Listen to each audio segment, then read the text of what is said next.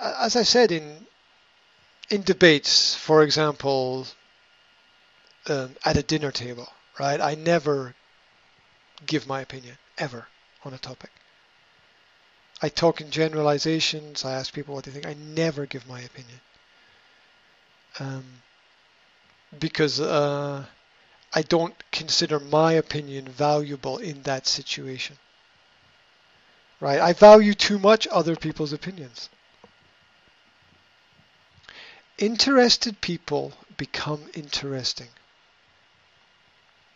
That's how it works. If you are interested in other people's hobbies, then you become an interesting person for them. If you are interested in a particular subject and you learn more about it, then you become interesting because you know more about that topic. Patterns, right? So um, we all have these patterns. I've seen it in a lot of people.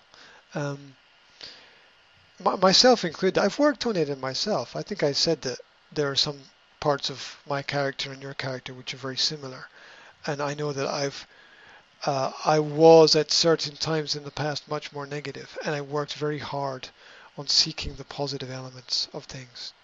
Um, I even have days where I'm not allowed to communicate anything negative at all. I force myself to make every single statement a positive statement.